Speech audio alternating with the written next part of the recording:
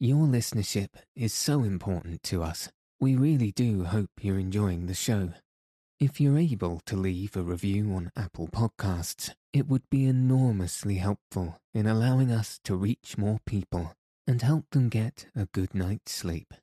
So is following us on Apple Podcasts, Spotify, and any other podcast player that you use. Thank you so much for your support.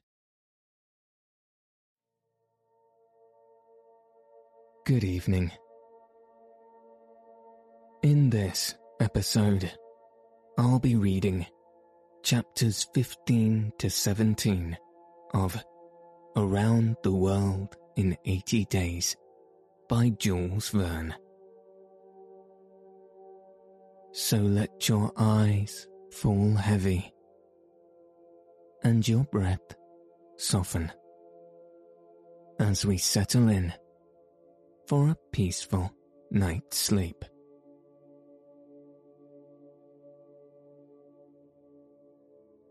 Chapter 15.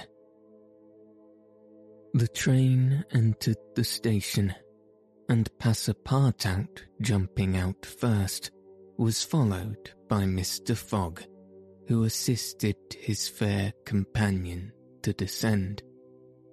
Phileas Fogg intended to proceed at once to the Hong Kong steamer in order to get Uda comfortably settled for the voyage. He was unwilling to leave her while they were still on dangerous ground. Just as he was leaving the station, a policeman came up to him and said, "Mr. Phileas Fogg, I am he." "Is this man your servant?" added the policeman, pointing to Passepartout. "Yes." "Be so good, both of you, as to follow me." Mr. Fogg betrayed no surprise whatsoever.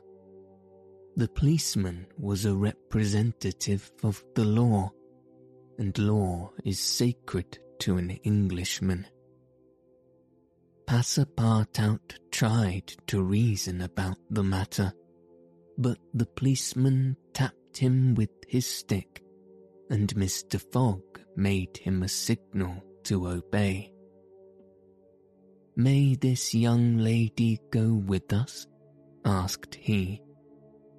"She may," replied the policeman. Mr. Fogg, Uda, and Passepartout were conducted to a paligari, a sort of four-wheeled carriage, drawn by two horses, in which they took their places and were driven away. No one spoke during the 20 minutes which elapsed before they reached their destination. They passed through the first town, with its narrow streets, its miserable, dirty huts, and squalid population. Then through the second town, which presented a relief in its bright brick mansions, shaded by coconut trees and bristling with masts, where, although it was early morning, elegantly dressed horsemen and handsome equipages were passing back and forth. The carriage stopped before a modest-looking house, which, however, did not have the appearance of a private mansion. The police having requested his prisoners, for so, truly, they might be called, to descend, conducted them into a room with barred windows, and said, "You will appear before Judge Obadiah at 8:30. He then retired and closed the door. "Why, we are prisoners," exclaimed Passepartout, falling into a chair. Uda, with an emotion she tried to conceal, said to Mr. Fogg, "Sir, you must leave me to my fate. It is on my account that you receive this treatment. It is for having saved me." Phileas Fogg contented himself with saying that it was impossible. It was quite unlikely that he should be arrested for preventing a suttee. The complainants would not dare present themselves with such a charge. There was some mistake. Moreover, he would not, in any event, abandon Uda, but would escort her to Hong Kong. "But the steamer leaves at noon," observed Passepartout nervously. "We shall be on board by noon," replied his master placidly. It was said so positively that Passepartout could not help muttering to himself, "Parbleu, that's certain. Before noon we shall be on board." But he was by no means reassured. At 8:30 the door opened. The policeman appeared, and, requesting them to follow him, led the way to an adjoining hall. It was evidently a courtroom, and a crowd of Europeans and natives already occupied the rear of the apartment.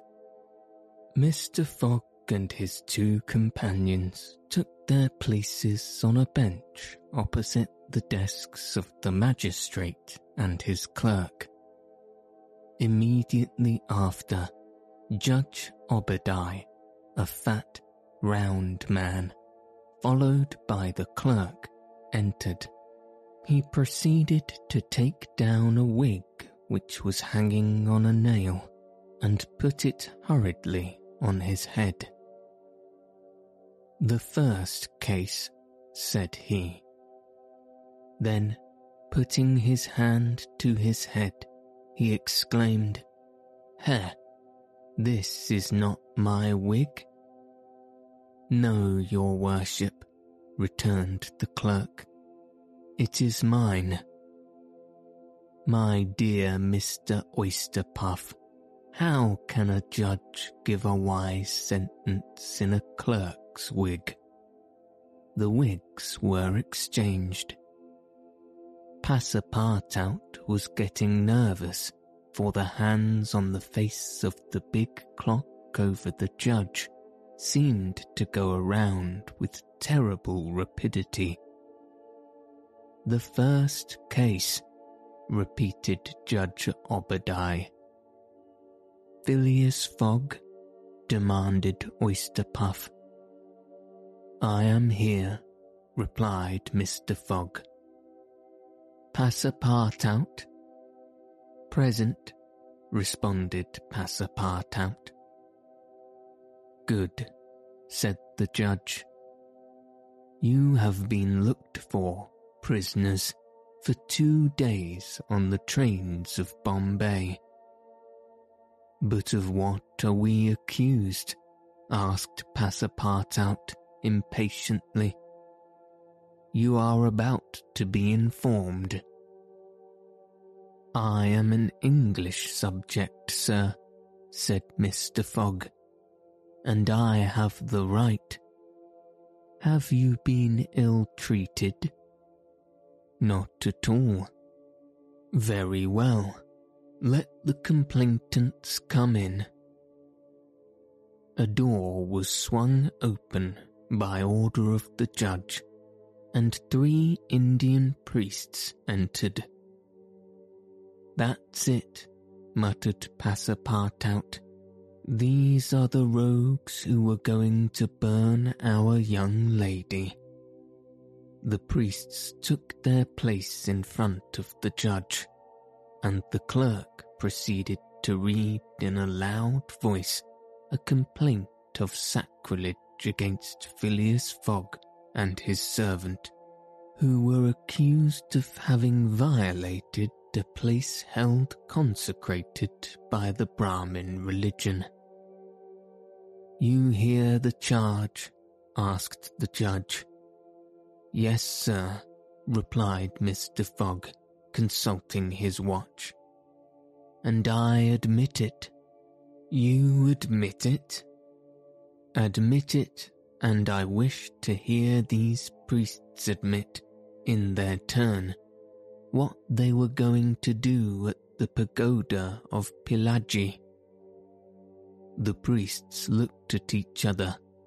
They did not seem to understand what was said. "Yes," cried Passepartout warmly, "at the pagoda of Pillaji, where they were on the point of burning their victim." The judge stared with astonishment, and the priests were stupefied. "What victim?" said Judge Obadiah. "Burn whom? In Bombay itself?" "Bombay?" cried Passepartout. "Certainly, we are not talking of the pagoda of Pillaji, but of the pagoda of Malabar Hill at Bombay." "And as a proof," added the clerk, "here are the desecrator's very shoes, which he left behind him."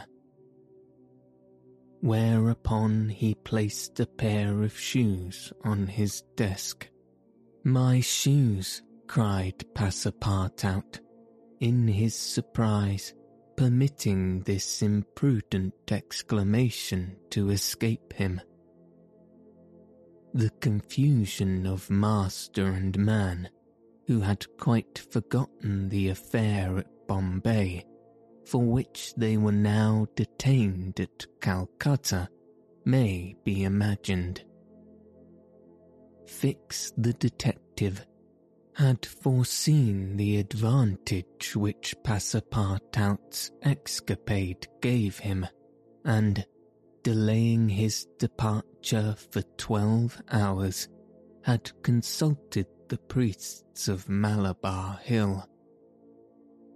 Knowing that the English authorities dealt very severely with this kind of misdemeanour, he promised them a goodly sum in damages, and sent them forward to Calcutta by the next train.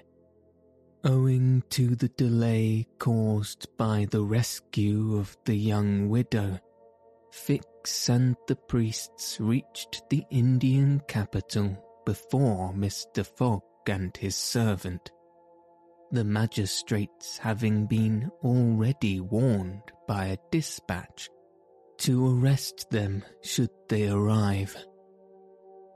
Fix's disappointment when he learned that Phileas Fogg had not made his appearance in Calcutta may be imagined.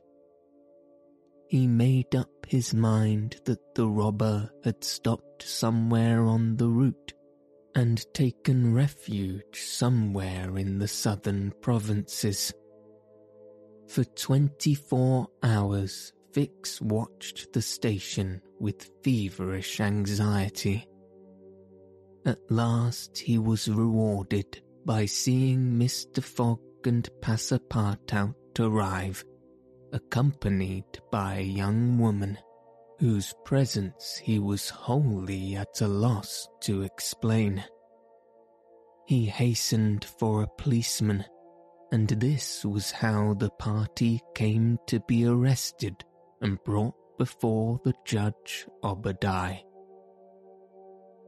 Had Passepartout been a little less preoccupied, he would have espied the detective ensconced in a corner of the courtroom, watching the proceedings with an interest easily understood, for the warrant had failed to reach him at Calcutta, as it had done at Bombay and Suez. Judge Obadiah had unfortunately caught Passepartout's rash exclamation, which the poor fellow would have given the world to recall. "The facts are admitted?" asked the judge. "Admitted," replied Mr. Fogg coldly.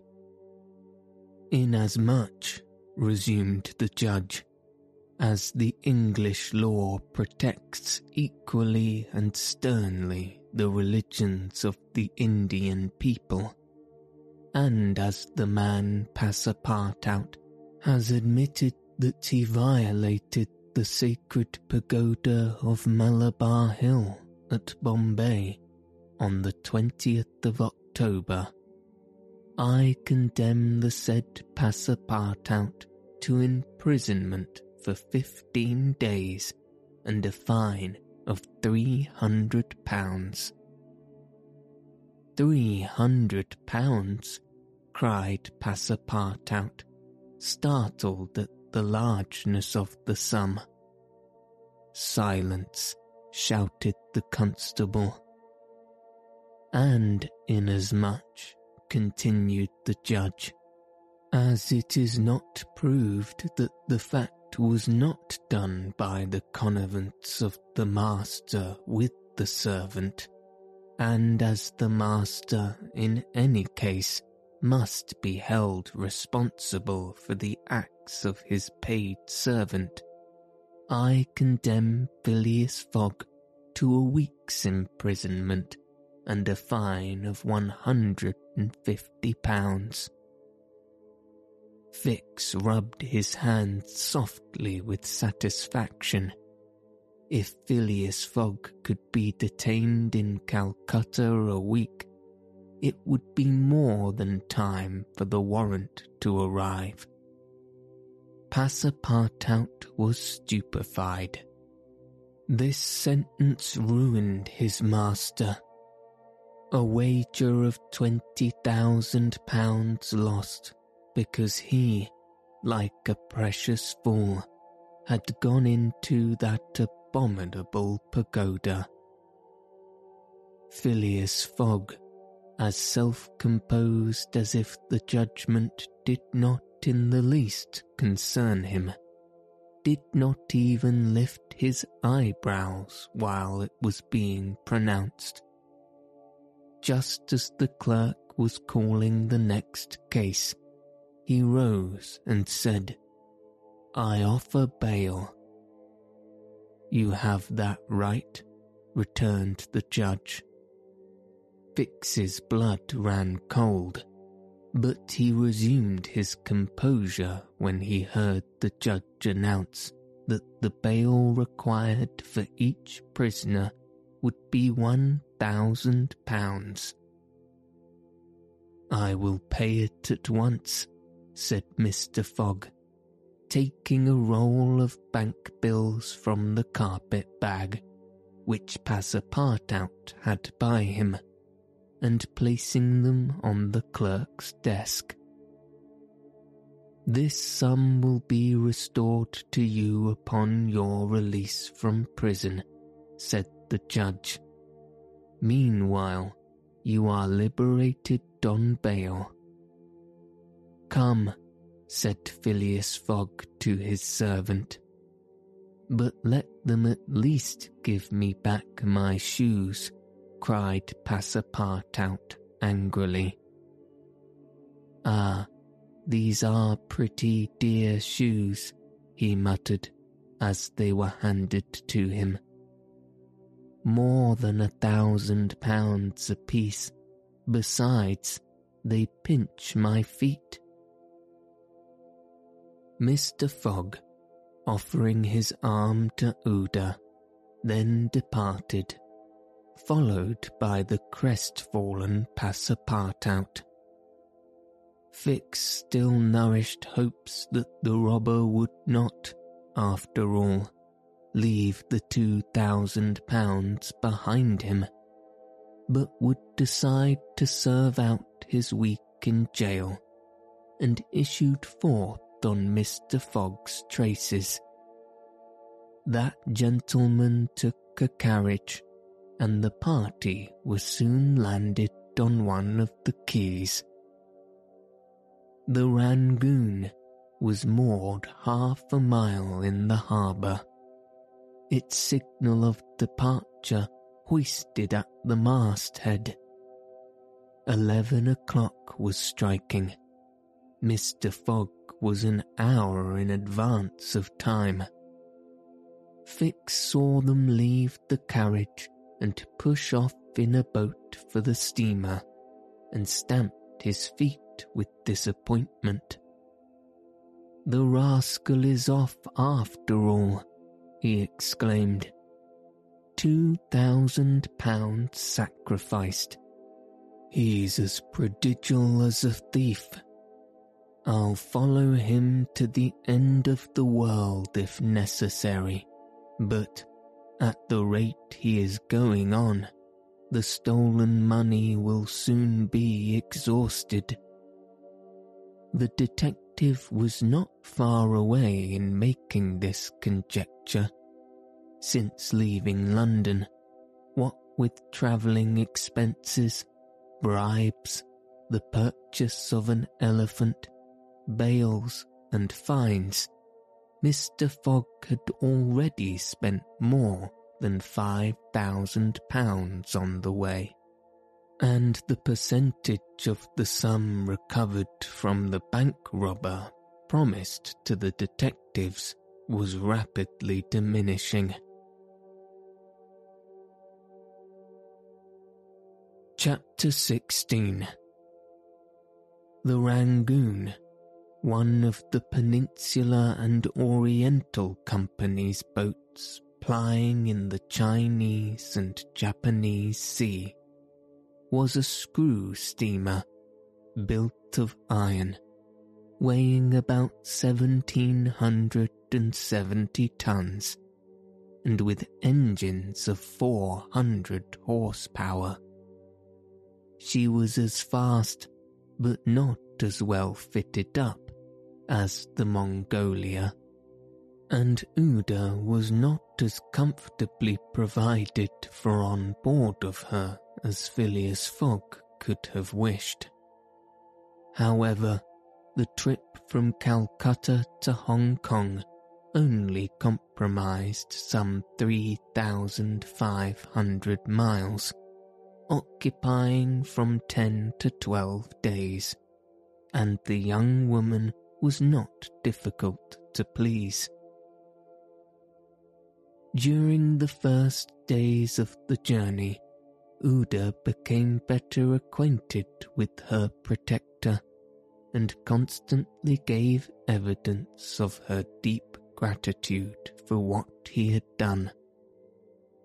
The phlegmatic gentleman listened to her, apparently at least, with coldness, neither his voice nor his manner betraying the slightest emotion. But he seemed to be always on the watch that nothing should be wanting to Uda's comfort.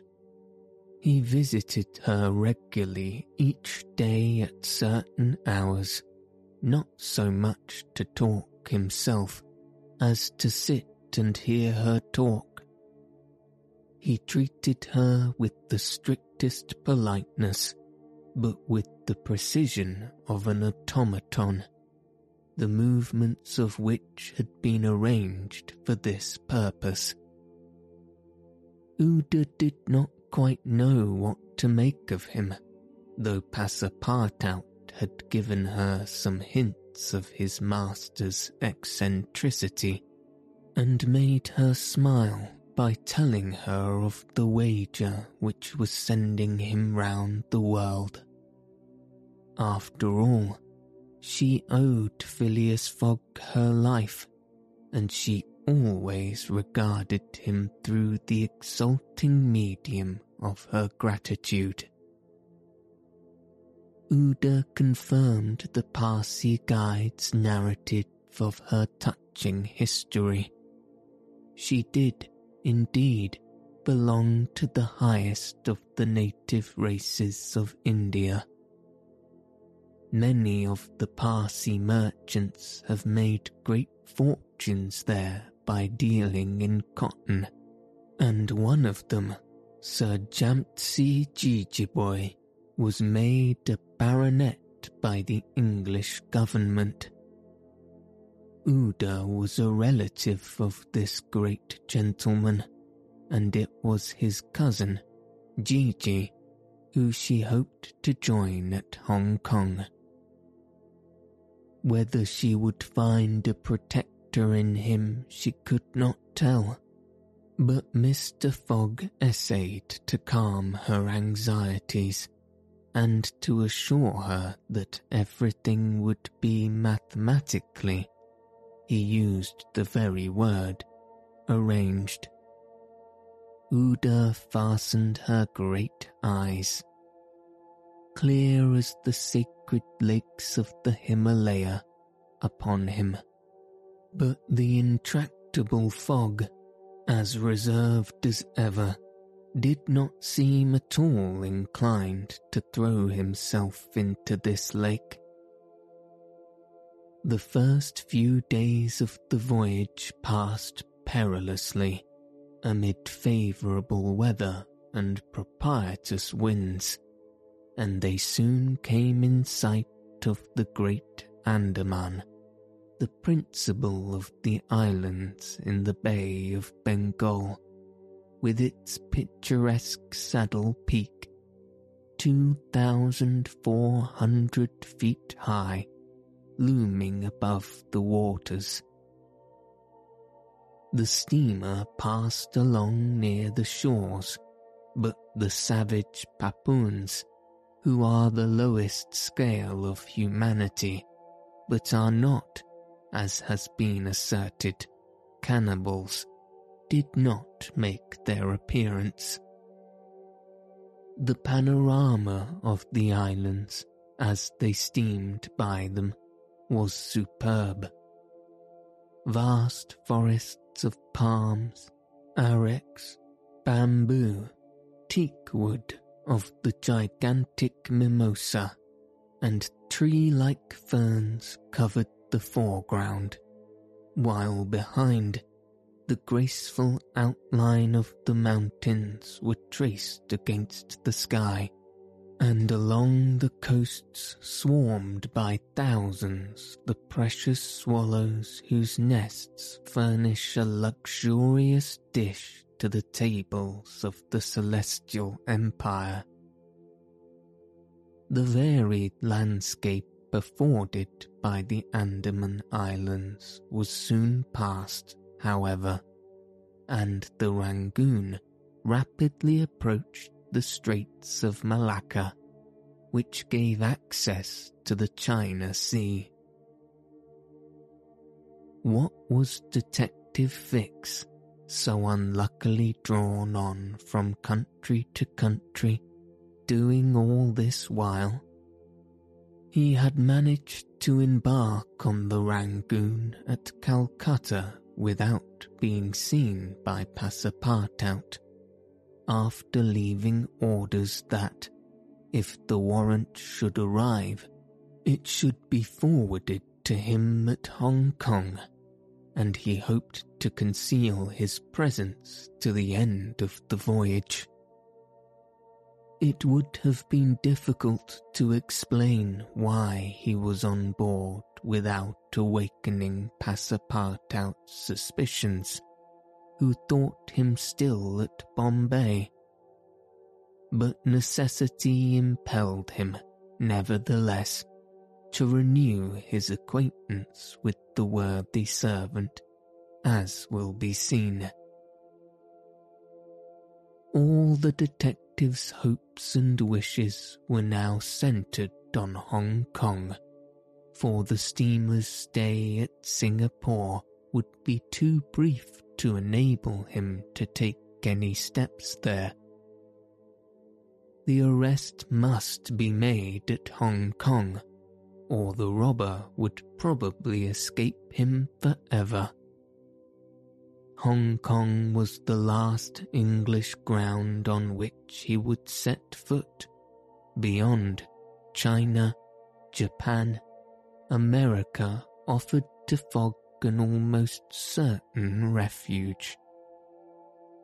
If the warrant should at last make its appearance at Hong Kong, Fix could arrest him and give him into the hands of the local police, and there would be no further trouble.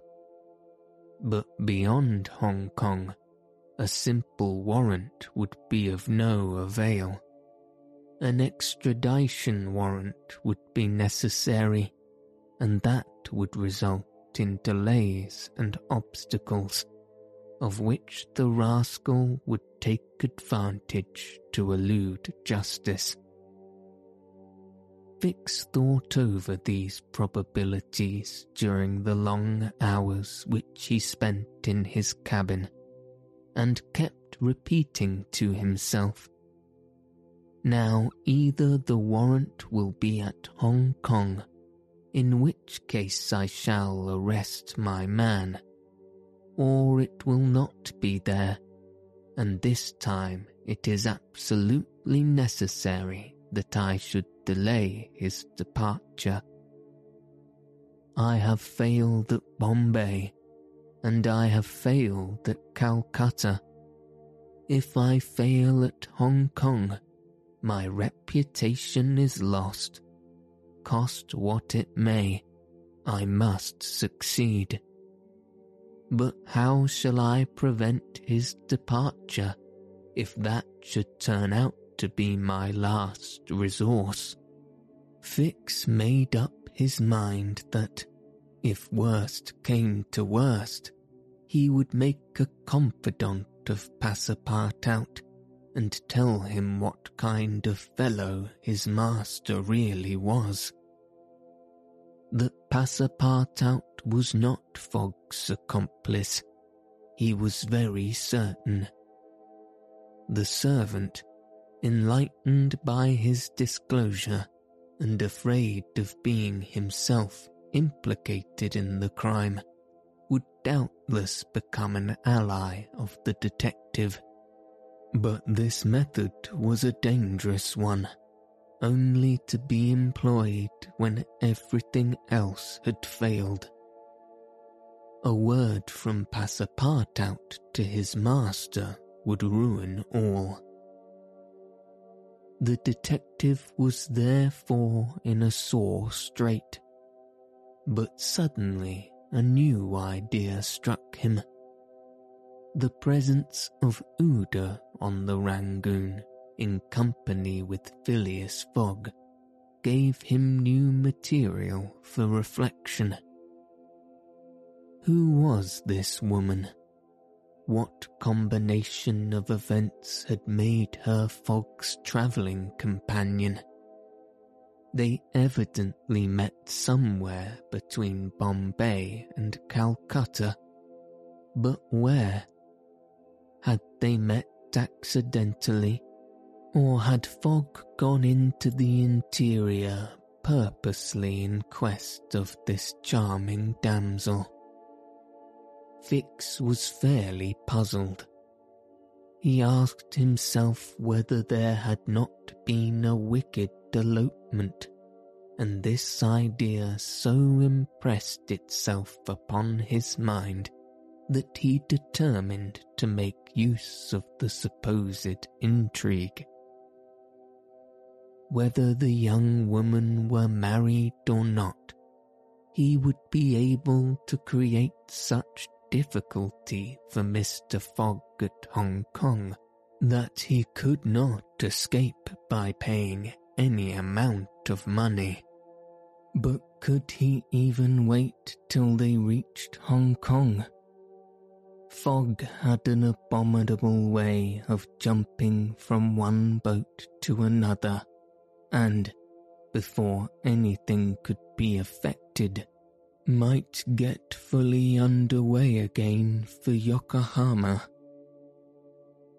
Fix decided that he must warn the English authorities, and signal the Rangoon before her arrival. This was easy to do, since the steamer stopped at Singapore, whence there is a telegraphic wire to Hong Kong. He finally resolved, moreover, before acting more positively, to question Passepartout. It would not be difficult to make him talk, and, as there was no time to lose, Fix prepared to make himself known. It was now the 30th of October, and on the following day the Rangoon was due at Singapore. Fix emerged from his cabin and went on deck. Passepartout was promenading up and down in the forward part of the steamer. The detective rushed forward with every appearance of extreme surprise and exclaimed, "You here, on the Rangoon?" "What, Monsieur Fix, are you on board?"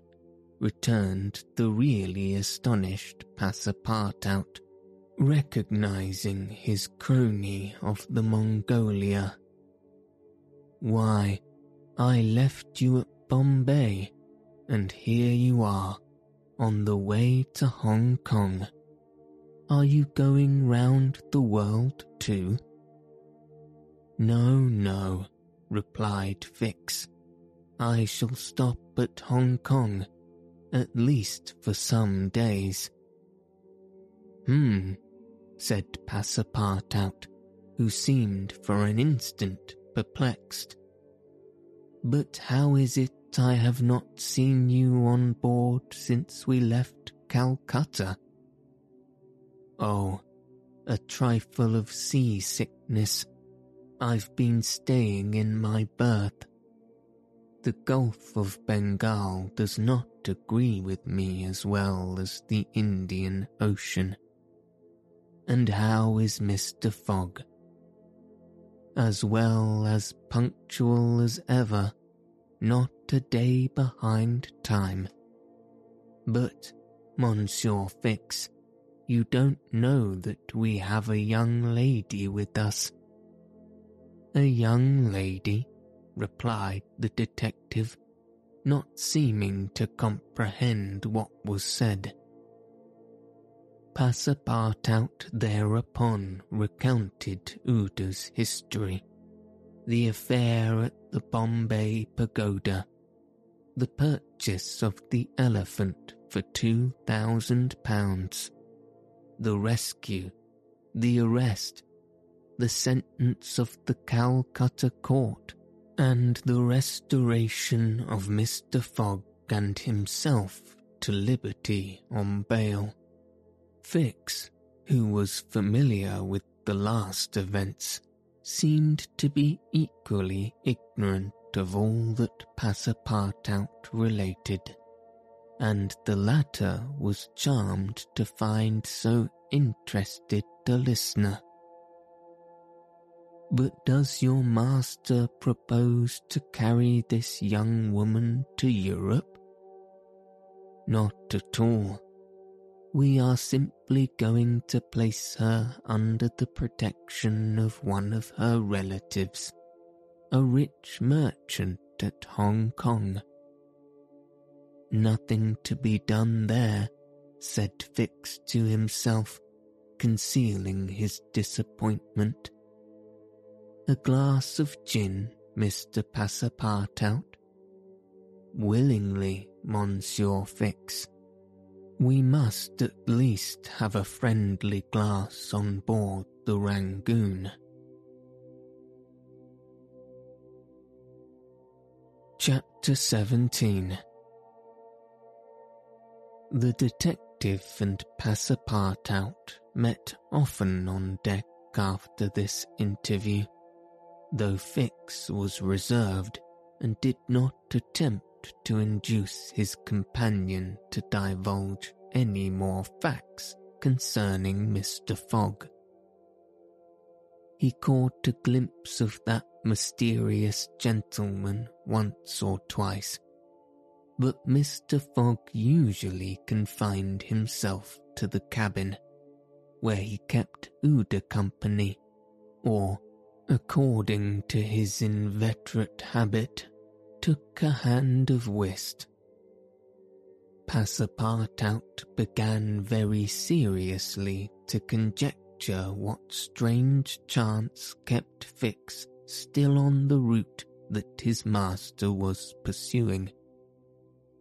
It was really worth considering why this certainly very amiable and complacent person, whom he had first met at Suez, had then encountered on board the Mongolia, who disembarked at Bombay, which he announced as his destination, and now turned up so unexpectedly on the Rangoon, was following Mr. Fogg's tracks step by step. What was Fix's object? Passepartout was ready to wager his Indian shoes, which he religiously preserved, that Fix would also leave Hong Kong at the same time with them, and probably on the same steamer. Passepartout might have cudgelled his brain for a century without hitting upon the real object which the detective had in view.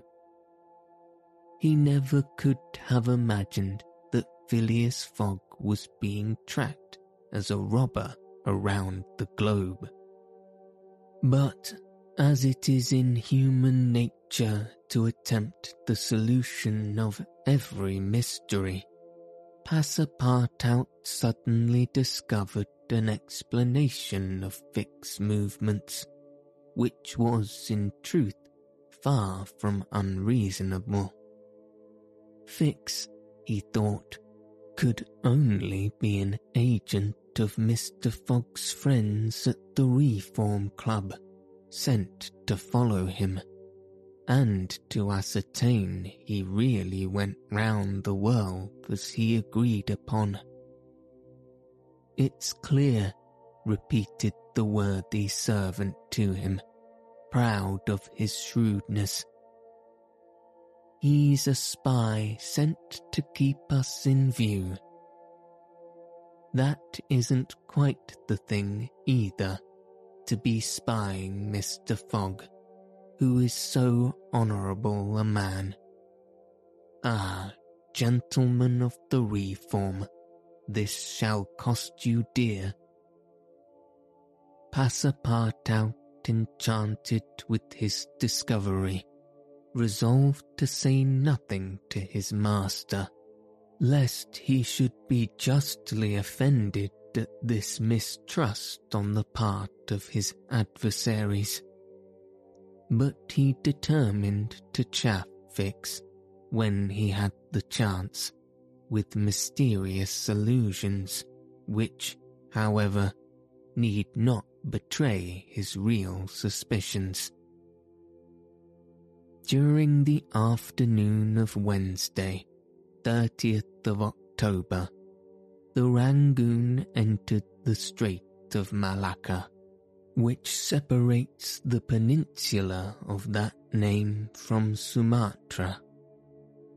The mountainous and craggy islets intercepted the beauties of this noble island from the view of the travellers.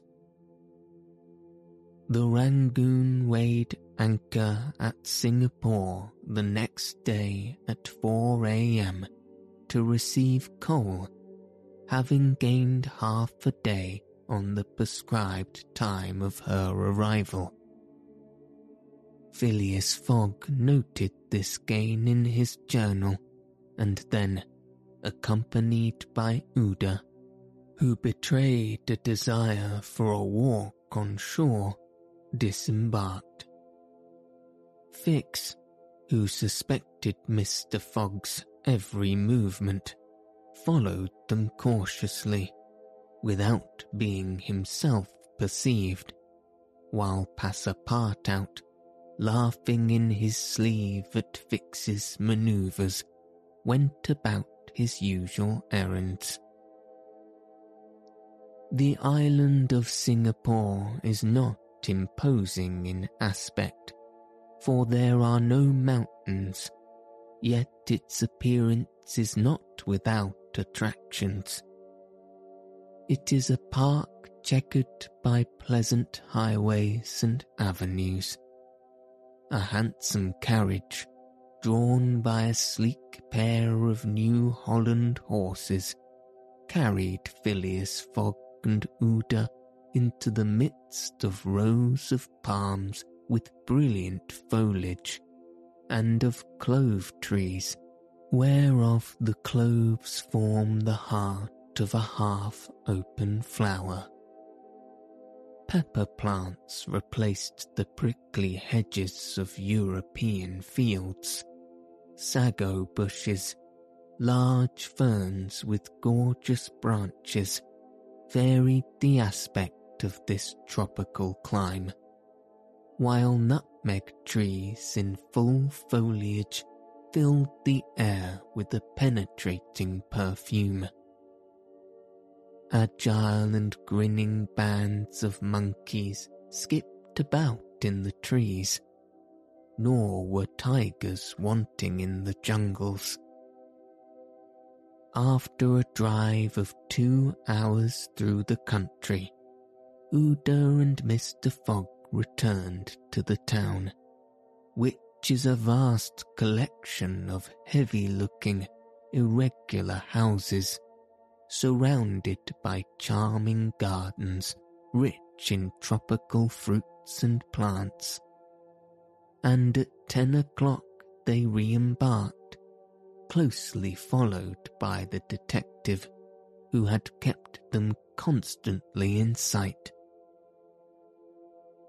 Passepartout, who had been purchasing several dozen mangoes, a fruit as large as good-sized apples, of a dark brown colour outside and a bright red within, and whose white pulp, melting in the mouth, affords gourmands a delicious sensation, was waiting for them on deck. He was only too glad to offer some mangoes to Ouida, who thanked him very gracefully for them. At 11 o'clock the Rangoon rode out of Singapore harbour, and in a few hours the high mountains of Malacca, with their forests inhabited by the most beautifully furred tigers in the world, were lost to view. Singapore is distant some 1,300 miles from the island of Hong Kong, which is a little English colony near the Chinese coast. Phileas Fogg hoped to accomplish the journey in 6 days, so as to be in time for the steamer which would leave on the 6th of November from Yokohama, the principal Japanese port. The Rangoon had a large quota of passengers, many of whom disembarked at Singapore, among them a number of Indians, Ceylonese, Chinamen, Malays, and Portuguese, mostly second-class travellers. The weather, which had hitherto been fine, changed with the last quarter of the moon. The sea rolled heavily, and the wind at intervals rose almost to a storm, but happily blew from the southwest, and thus aided the steamer's progress. The captain as often as possible put up his sails and under the double action of steam and sail, the vessel made rapid progress along the coasts of Annam and Cochin China. Owing to the defective construction of the Rangoon, however, usually precautions became necessary in unfavourable weather, but the loss of time which resulted from this, while it nearly drove Passepartout out of his senses, did not seem to affect his master in the least. Passepartout blamed the captain, the engineer, and the crew, and consigned all who were connected with the ship to land where the pepper grows. Perhaps the thought of the gas, which was remorselessly burning at his expense in Savile Row, had something to do with his hot impatience.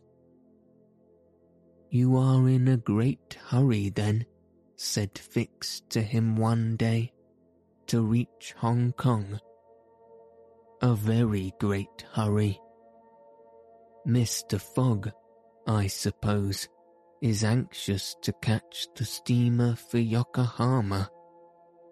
"Terribly anxious." "You believe in this journey around the world, then?" "Absolutely.